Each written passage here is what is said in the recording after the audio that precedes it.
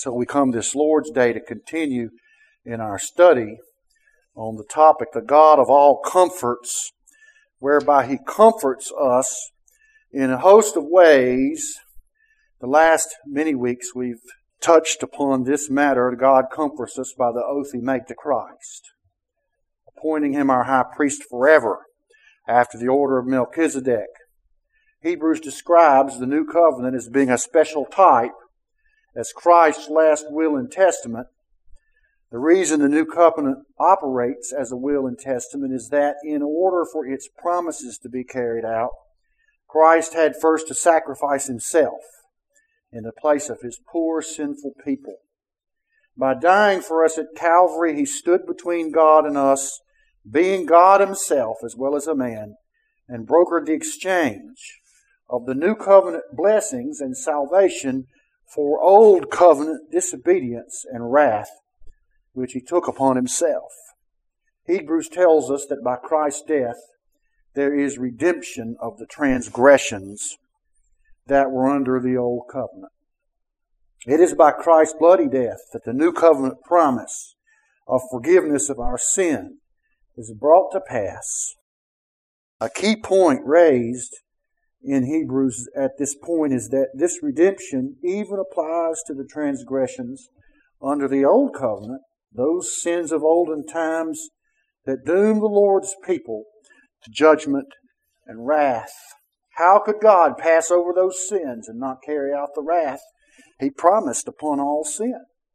How could He save His people from their sin? The answer is that Christ's atoning death on the cross redeems from all the sins of all of God's people, from beginning to end. Paul makes it clear in Romans 3, the same as Hebrews, that this forgiveness even applies to the sins that were committed before Christ died. God waited on Jesus to pay the price for His people and withheld His wrath until it could be poured out on Jesus on the cross for us. By doing this, God demonstrates His righteousness, His justice being fully satisfied by the blood of Christ shed for us. Hebrews makes clear that this gospel promise of the new covenant comes to all those who are called by God. These are the beneficiaries of Christ's last will and testament. Scriptures explain that God calls those that He loves and knows, whom He foreknew. Them He also predestinated to be conformed to the image of Christ. And whom He predestinated, them He also called. And whom He called, them He also justified. And whom He justified, them He also glorified. So we can see that the people who are called of God unto Jesus Christ are all justified. And they're all glorified. Not a one of them fails to enter into the inheritance of the new covenant promise. Those who are called to receive the eternal inheritance are those who rest all their hope for salvation and life in the very body and blood of the Lord Jesus. The angel told Mary's husband Joseph this particular truth when he announced that Mary's child was conceived of the Holy Ghost, and he must be named Jesus, for He will save His people from their sin. The promise of the new covenant that our sins would be forgiven is thereby laid upon Jesus. As both God and man, He will carry out that great long-awaited salvation of God's people from their sins. This is what the angel told Joseph. Finally, note this well. In normal circumstances, the person who writes the will and signs it, the testator, has no power to carry it out, for it cannot be carried out until after the testator is dead. It is the executor that is supposed to carry out the promises of the inheritance made by the testator in his will. But Christ's New Testament is the only example of a will in the history of the world where the testator is the same person as the will's executor. Christ died to put His will into force, but He rose again to see to it that its promises are fulfilled. This is His duty as our great high priest. He both sacrificed Himself for our sins, and He lives to make intercession for us and to present His sacrifice as a full atonement to redeem us from our sins. We can have no doubt that having paid so great a price to carry out the promise of the forgiveness of our sins, our Lord Jesus will not fail to ensure that that promise is perfectly applied to us as the heirs. Jesus is sitting there even now for us in His human body at the right hand of glory, interceding, pleading, and superintending to make sure His new covenant promises are carried out perfectly for our everlasting benefit and God's overwhelming and eternal praise and glory. No wonder we are greatly comforted by God's solemn oath to Christ that He will be a priest forever after the order of Melchizedek. Now, remembering that Hebrews is written at first instance to Jewish believers, some of whom are thinking about walking away from Christ and going back to their ethnic roots, if you will, and returning back to the synagogues and the temple and the sacrifices and the Aaronic priests and all the rituals that they had left when they followed after Jesus. Hebrews reminds these Jewish readers in particular that the Old Covenant, the Mosaic covenant, was also dedicated by blood. And we've remarked on this previously, but in Hebrews 9 at verse 18, after describing how Christ's New Testament is executed by bloodshedding of the testator, and after having explained why this was necessary, the writer of Hebrews goes on at verse 18, whereupon neither the first testament was dedicated without blood. For when Moses had spoken every precept to all the people according to the law, he took the blood of calves and of goats with water and scarlet wool and hyssop, and sprinkled both the book and all the people, saying, This is the blood of the testament, which God hath enjoined unto you. Recall that the people swore to obey God's commandments at that dedicatory set of sacrifices. And the writer of Hebrews, by pointing this out, is comparing in a subtle way the blood of the sacrifice that ordained the Old Covenant with the blood of the sacrifice that carries out the New Covenant. For the blood is typological and symbolical of what Christ did, and yet it is manifestly different. Christ's offering is manifestly superior to the offering of the blood of the Old Covenant. And Hebrews is therefore continuing this comparison and contrasting of the Old Testament rituals and sacrifices and the work of the Aaronic priesthood with the New Covenant promises and offering and work of the New Covenant priest, the Lord Jesus.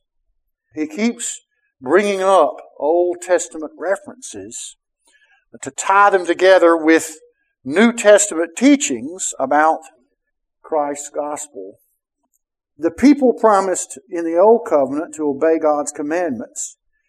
And because they wouldn't obey the commandments and couldn't obey the commandments and almost immediately overthrew the covenant and created a golden calf to worship, called that golden idol their God that delivered them out of the land of Egypt, out of the house of bondage, and thereby insulted and degraded the honor of their true God and violated the covenant. So that this blood of the Old Covenant, which was to witness their promise to be obedient to the law of the Old Covenant, it witnessed against them. It was a memorial against them when they broke the covenant. It stood as a sharp warning, didn't it? As if it said, you break my covenant, you violate it, you disobey me, and it will be a bloody mess, literally. There will be wrath to come for your disobedience. And of course, this was in keeping with what God's commandment had always been. It was always promised that there would be wrath and dying as the response of God against sin in His creatures. And so in a very real sense, this blood of the Old Covenant, which was shed, It stood as a foretelling of the wrath that would follow against their crimes. But have you ever noticed that the blood of the new covenant, that is, that Christ shed to dedicate His new covenant, to bring it into effect, to give it its force and power, that is, of the forgiveness of sin, His blood of the new covenant was for the forgiveness of sin. The blood of the old covenant that Moses sprinkled upon the book and the people, it didn't promise forgiveness of sin at all. It was an implicit promise of judgment for sin. Not so Christ's blood of the new covenant. His blood of the New Testament was for the forgiveness of sins. He said as much Himself when He instituted the Lord's table, as we know very well. Now, Aaronic priests offered sacrifices to make a temporal atonement for sin, to cleanse unclean things. You think of lepers. You think of those who had done other things that rendered them ceremonially unclean. And you think of just flat out sin, disobedience against the law. The priests offered sacrifices to atone for sin and to cleanse the unclean. And the writer of Hebrews has repeatedly brought this up because it meant that Christ, as a priest of a different covenant made on better promises, He needed to have a sacrifice to offer, like the Aaronic priests did. He needed to have offerings that could purge away uncleanness. But always the writer stresses Christ's offering was better than the Old Testament offerings. And they could never really purge the conscience from sin. They could only cleanse the flesh, as it were. Make a temporal forgiveness of sin. But the Lord Jesus' offering and His priestly work was of much finer material and wrought an outstanding consequence of true forgiveness of sin and a true cleansing of the conscience. And not only that, as we spoke of several weeks ago, a miraculous transformation of the people for whom the offering by Christ was made. But now finally the writer sums it all up at verse 21 of Hebrews 9, where it says, "Moreover, Moses, that is, sprinkled with blood both the tabernacle and all the vessels of the ministry." Now he did that at a different time than when the covenant was ratified, where the people promised to keep God's law. In fact, he sprinkled the blood both of the tabernacle and the vessels of the ministry after they had made a golden calf and disgraced themselves and violated the covenant. And God was angry with them. Remember, Moses made an atonement for them at that time also. But he's moving on more generally from the blood that executed the old covenant, which spoke implicitly of judgment against sin for breaking it. Now he's moving on to the way the blood was used to dedicate and sanctify and cleanse the temple. All the other things that blood was used for. And then he says at verse 22, "And almost all things are by the law purged with blood." Notice the writer is careful there to use the word almost. Almost all things are purged by blood. And this is a reference to things the Jewish readers would readily understand, that generally speaking and overwhelmingly it was the case that if there was an uncleanness, a major uncleanness, let's put it that way, or if there was a sin, or if there was atonement to be made, it was made with blood. It was made with blood. Blood that had been used to execute the old covenant, blood that had been used to dedicate and sanctify the temple and its furnishings, also used, generally speaking, not 100% of the time, but overwhelmingly, the offerings of the Old Testament are animal sacrifices of one sort or another in order to cleanse from uncleanness and from sin. Now, sometimes it was water, and sometimes For very poor people, they could bring a meal offering, that is some flour, some wheat, if you will, or corn, whatever their crops were. They could bring that as an offering. But generally, it was by the shedding of blood. Almost all things, Hebrews says, is by the shedding of blood. And then, at the last half of verse 22 is this astounding statement, and without shedding of blood is no remission. Without shedding of blood is no remission for sin. There's no forgiveness of sin without the shedding of blood. Now, we all know that when a person sins, God promised, God had declared the penalty for sin. Even in the Garden of Eden, in the day that ye eat of that forbidden fruit, dying ye shall die. This is the way death entered into the world, Paul teaches in Romans 5. Death passed upon all men that day that Adam ate of that forbidden fruit. All of us have sinned in Adam, and then we sin in our own proper persons as well. And the penalty for it that God's promised, whose word cannot be broken, is that the soul that sinneth, it shall die.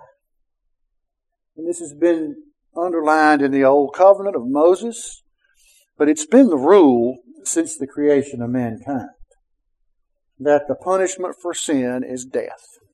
We are put to death by God because of our sin, and yet our sin doesn't stop there. We hate God even when we die. And even when we're in punishment of hell, we hate God. And our sin never stops. The punishment never ends. And we are eternally miserable in the punishment that was made. But by the shedding of the blood of another, there is remission of sin, isn't there? But the writer of Hebrews makes this plain. Without the shedding of blood is no remission. And he means by that, by a suitable sacrifice. And he's not talking about animal sacrifices here, because in the end, they never take away sin, do they? And he makes that clear. He's made it clear already, and he'll make it even clearer in Hebrews chapter 10. God declared this truth, that He would accept sacrifices of animals and their blood to make a temporal atonement for the sin of the people. But they knew that in the end it was not sufficient to take away their sin. And therefore God established a pattern in Old Testament times to point to Christ. The shedding of blood required to take away sin. That there would be a substitution made, and we see this all through the Old Testament. We see it with Abel's sacrifice of an animal, which the Lord accepted, while rejecting Cain's sacrifice of the fruit of his own labor in the field. We see it in Abraham and the lamb provided by God to take the place of Isaac for his sin. And we see it in the Old Testament Passover, where the blood of the lamb was displayed on the doorposts, and the death angel passed over and was not permitted to judge those people for their sin while he judged all of Egypt for theirs.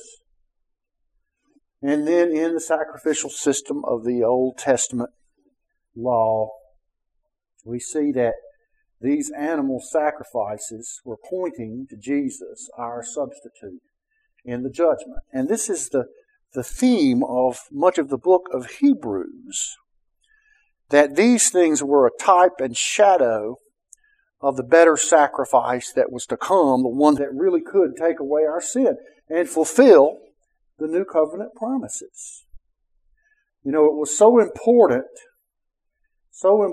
that the blood of a slain animal be protected from common use and set apart as used only as a sacrifice for sin. God made this clear beginning right after the flood, when He first allowed mankind to slay and eat animals. Before that, we were all vegetarians.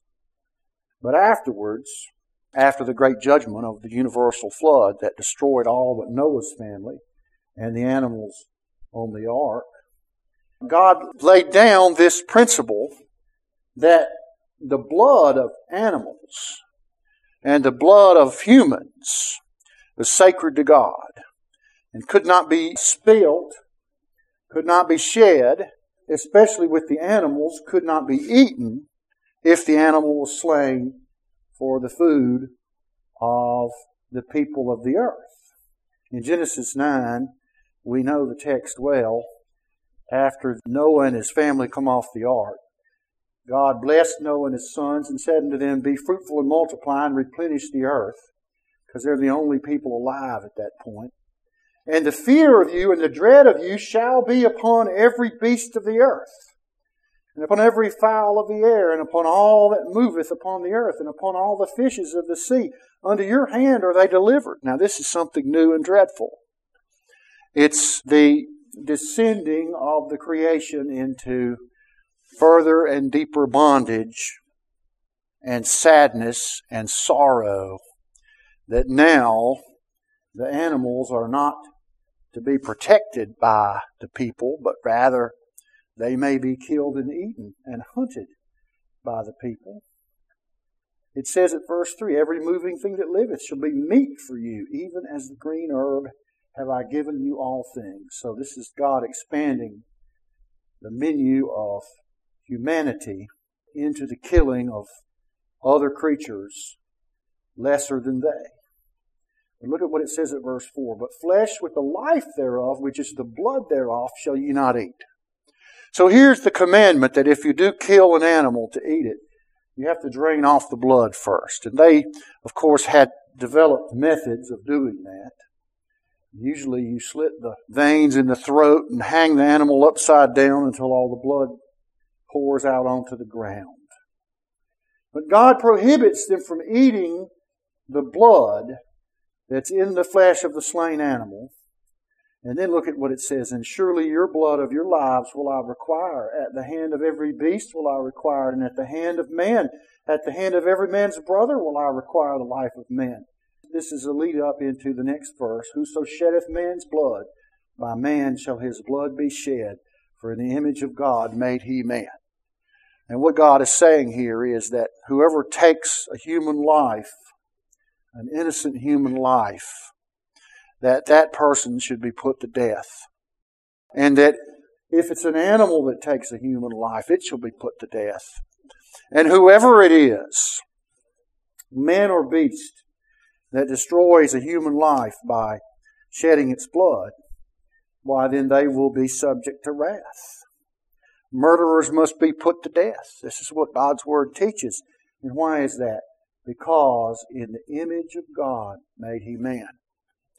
He sets out here mankind as a special highest order of his creation.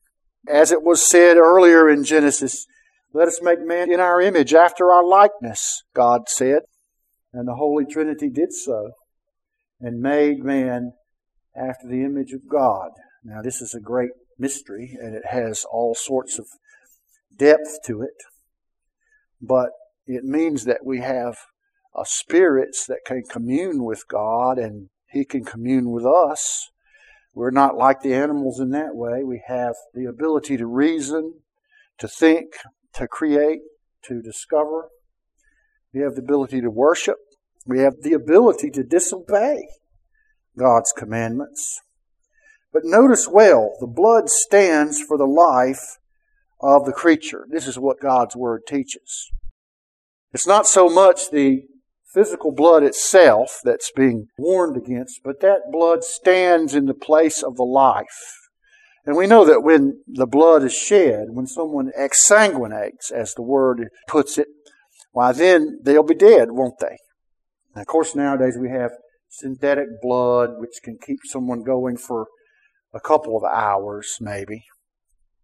But still it is true that men or creatures, the higher creatures, can't live without their blood. And so if their blood is shed, then their lives are taken away.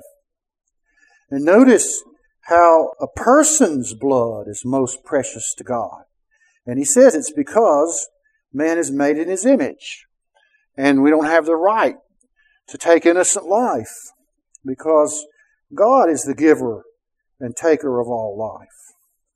But when these words were written, it's hard to know who knew that one day the Lord Jesus would take upon Himself flesh and blood. He is not only God Himself, but in His humanity, you see, He becomes the perfect image of God, as Hebrews 1 tells us. He hath spoken to us in these last days by His Son, by whom He made the world, being the image of the Godhead bodily, and being the brightness of His glory. So our Lord Jesus, you see, has become our flesh and blood. He's been made like His brethren. He's been made our kinsman, that He might have a right to redeem us. And His blood would one day be shed to redeem us. Here is what is behind this teaching in Genesis chapter 9.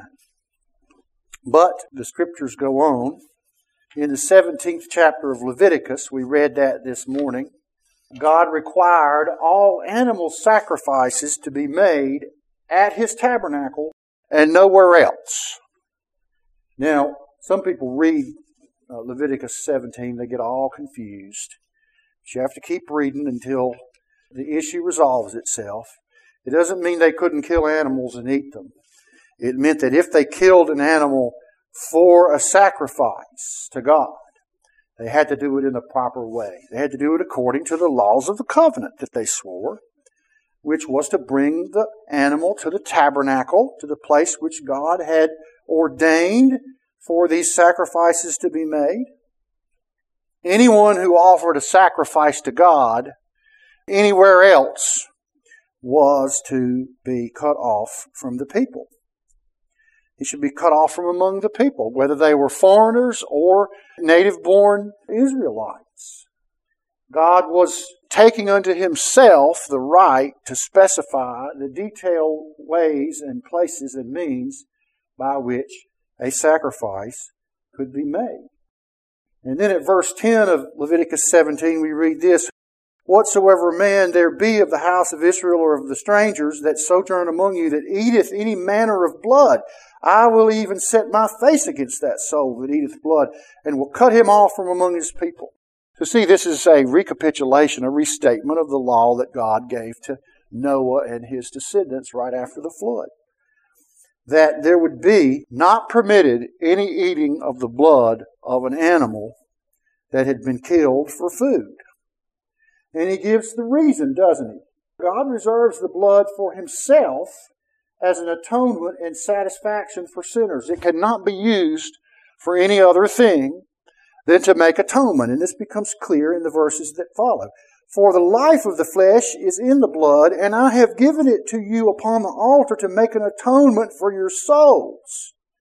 For it is the blood that maketh an atonement for the soul. And that last clause is probably the source of the writer Hebrews stating, without the shedding of blood, there is no remission. It is given to make an atonement. It cannot be used for any other purpose, especially for consumption by human beings. And notice that it says in verse 12, it says, therefore I said unto the children of Israel, no soul of you shall eat blood, neither shall any stranger that sojourneth among you eat blood. Verse 14, for it is the life of all flesh. The blood of it is for the life thereof. Notice that God recognizes this equivalence, that He is making this statement about blood because it stands for the life of the creature. It stands for the life of the creature.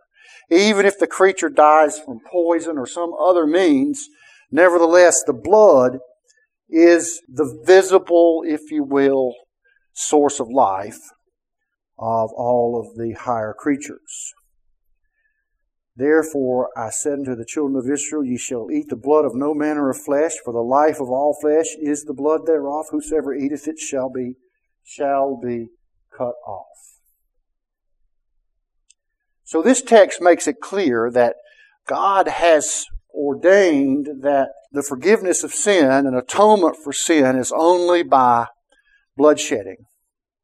And that that blood is reserved by God for the help of His people, for their reconciliation to God. In the Old Testament, only for temporal purposes. And it's no wonder Hebrews therefore states, Hebrews 9 at verse 22, for without the shedding of blood, there is no remission. No remission, no forgiveness. Forgiveness for our sins requires the shedding of blood.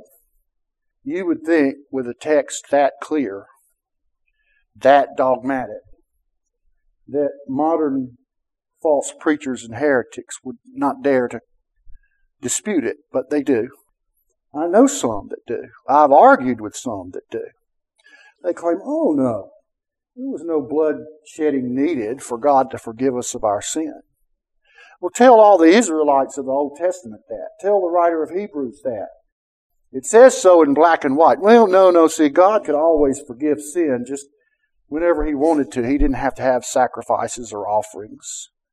Yeah, but what about this text that says, without the shedding of blood, there's no remission? And you know what they do then? They go ransack the Old Testament to find examples where God accepted non-bloody offerings, which were rare, which didn't take away sin anyway.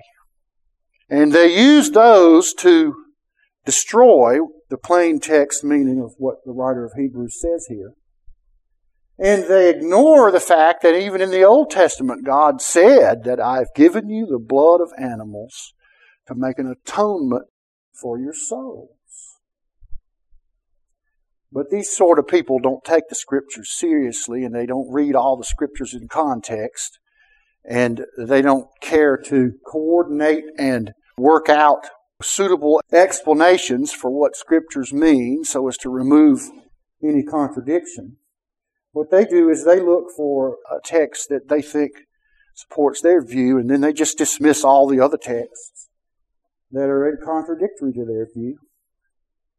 But the Jewish believers certainly knew it to be true, didn't they? They knew. In fact, John Gill quotes some Jewish scholars as saying that without blood there is no atonement. Without blood there is no atonement. Without blood there is no atonement. And so it is true. The Lord has told us this. Now, it's no wonder that the Lord Jesus offered His shed blood, His very life, for the forgiveness of sins promised by the new covenant. You see, if animal sacrifices had finally taken away sin, there'd be no need for the new covenant and no need for the Lord Jesus, would there? Just the fact that God articulated the new covenant in Jeremiah and in Ezekiel. The fact that He articulated that He would forgive their sins and remember them no more, that really is all we need to know that the Old Testament sacrifices were merely types and shadows. Because if they could have taken away sin, then why would God be promising a new covenant? Why would He be promising to forget the sins of His people, to forgive them, to put them behind Him, to remember them against us no more? Why would He do that if the old covenant and its sacrificial system did the job? Because it didn't. It was just a picture. It was a type. It was a proof that no man could keep the law and obtain righteousness thereby. That something better, something by God's grace would have to be offered to save us. And sure enough, just as God gave the people the blood of the animals for a temporal sacrifice of atonement, so He gave His Son's life and blood to forever purge our sins, didn't He? That's what the writer of Hebrews is saying through all these texts of Scripture, that the blood of the old covenant couldn't take away sin, but the blood of the new covenant was explicitly shed for the remission of sin, wasn't it? You know, the Lord Jesus said this the night He was betrayed. This is my blood of the new covenant, shed for many for the remission of sin. You see, He tied His offering on the cross together with that verse in Leviticus 17. The blood is given to you to make an atonement for your soul. But the blood of Jesus, far richer, to make a complete and eternal atonement for our souls, to take away our sin, to forgive our sins forever, and to save us to the uttermost. And Christ's statement the night He was betrayed makes it clear. You want to know how the new covenant can promise to forgive sin when the old covenant and all of its sacrifices apparently couldn't, manifestly couldn't. I'm offering my blood, the Lord Jesus tells us, on the cross for the remission of sin, and it will execute and make possible the promise of the new covenant, which old covenant sacrifices could not bring into effect. That God will not remember against His people their sin anymore. No wonder we are comforted by God's oath to Christ to make Him a better priest with a bloody sacrifice, that is Himself of infinite value. And God surely did give to us the Lord Jesus' blood and His body to make an atonement for our soul. But it is an atonement that far exceeds in quality and glory and splendor and cost anything that was provided under the old covenant, wasn't it? Remember the words of that song that we like to sing, only the tune is very complicated. Written by Horatius Bonner. No blood, no altar now, the sacrifice is o'er. No flame, no smoke ascends on high. The Lamb is slain no more. He's speaking there of the old covenant sacrifices. But richer blood has flowed from nobler veins to purge the soul from guilt and cleanse the reddest stains. We thank Thee for the blood of Christ Thy Son, the blood by which our peace is made, our victory is won, great victory o'er hell and sin and woe, that needs no second fight and leaves no second foe. So it is true that one day in history, in our history, about 2,000 years ago, the final fulfillment of that Old Testament prophecy, I have given you the blood to make an atonement for your soul, was seen in the offering of Jesus at Calvary. And He shed His precious blood to take away our sin. And now we're not under the old covenant judgments anymore. And we're not under the old covenant faulty sacrifices that could never purge away sin. But we have the offering of Christ. And around this table, we celebrate that offering. We rejoice in it. We marvel at the kindness of Jesus in leaving us a celebration, a ceremony to carry out each Lord's Day when we gather around the Lord's table. Let's give thanks for the body and blood of Christ. We think of that image that's set before us, the bread and the wine. Let's give thanks for the bread that pictures His body that was torn for us. Oh God, our Father, we rejoice in the body and blood of your Son, that you gave us the blood to make an atonement for our souls. But we didn't make the atonement. Jesus did as our great high priest. He laid down His life for His people. He shed His blood to save us from our sins. We give you the praise for it. We thank you that He left us this picture, this bread to show us, to remind us that all our hope and life and breath and eternity and joy come down to the body and blood of Jesus that He sacrificed for us on Calvary's tree all those years ago. Thank you for this bread, we pray in Jesus' name. Amen. And the Scriptures tell us that on the night He was betrayed, He took the bread and He blessed it, and He broke it, and He said, "Take and eat. This is my body which is broken for you. Do this in remembrance of me." I'd like to ask Brother Whitten if he'd give thanks for the cup that pictures the blood of the Lord Jesus shed to make atonement for us. And after they had supped, the Scriptures tell us the Lord Jesus took the cup and gave thanks and said, "Drink ye all of it. This cup is the new covenant in my blood for the remission of sin. Do it as often as ye do it in remembrance of me. And the Scriptures tell us that as often as we eat this bread and drink this cup, we do preach the Lord's death until He comes. Let's stand and sing number 17 in the Black Book.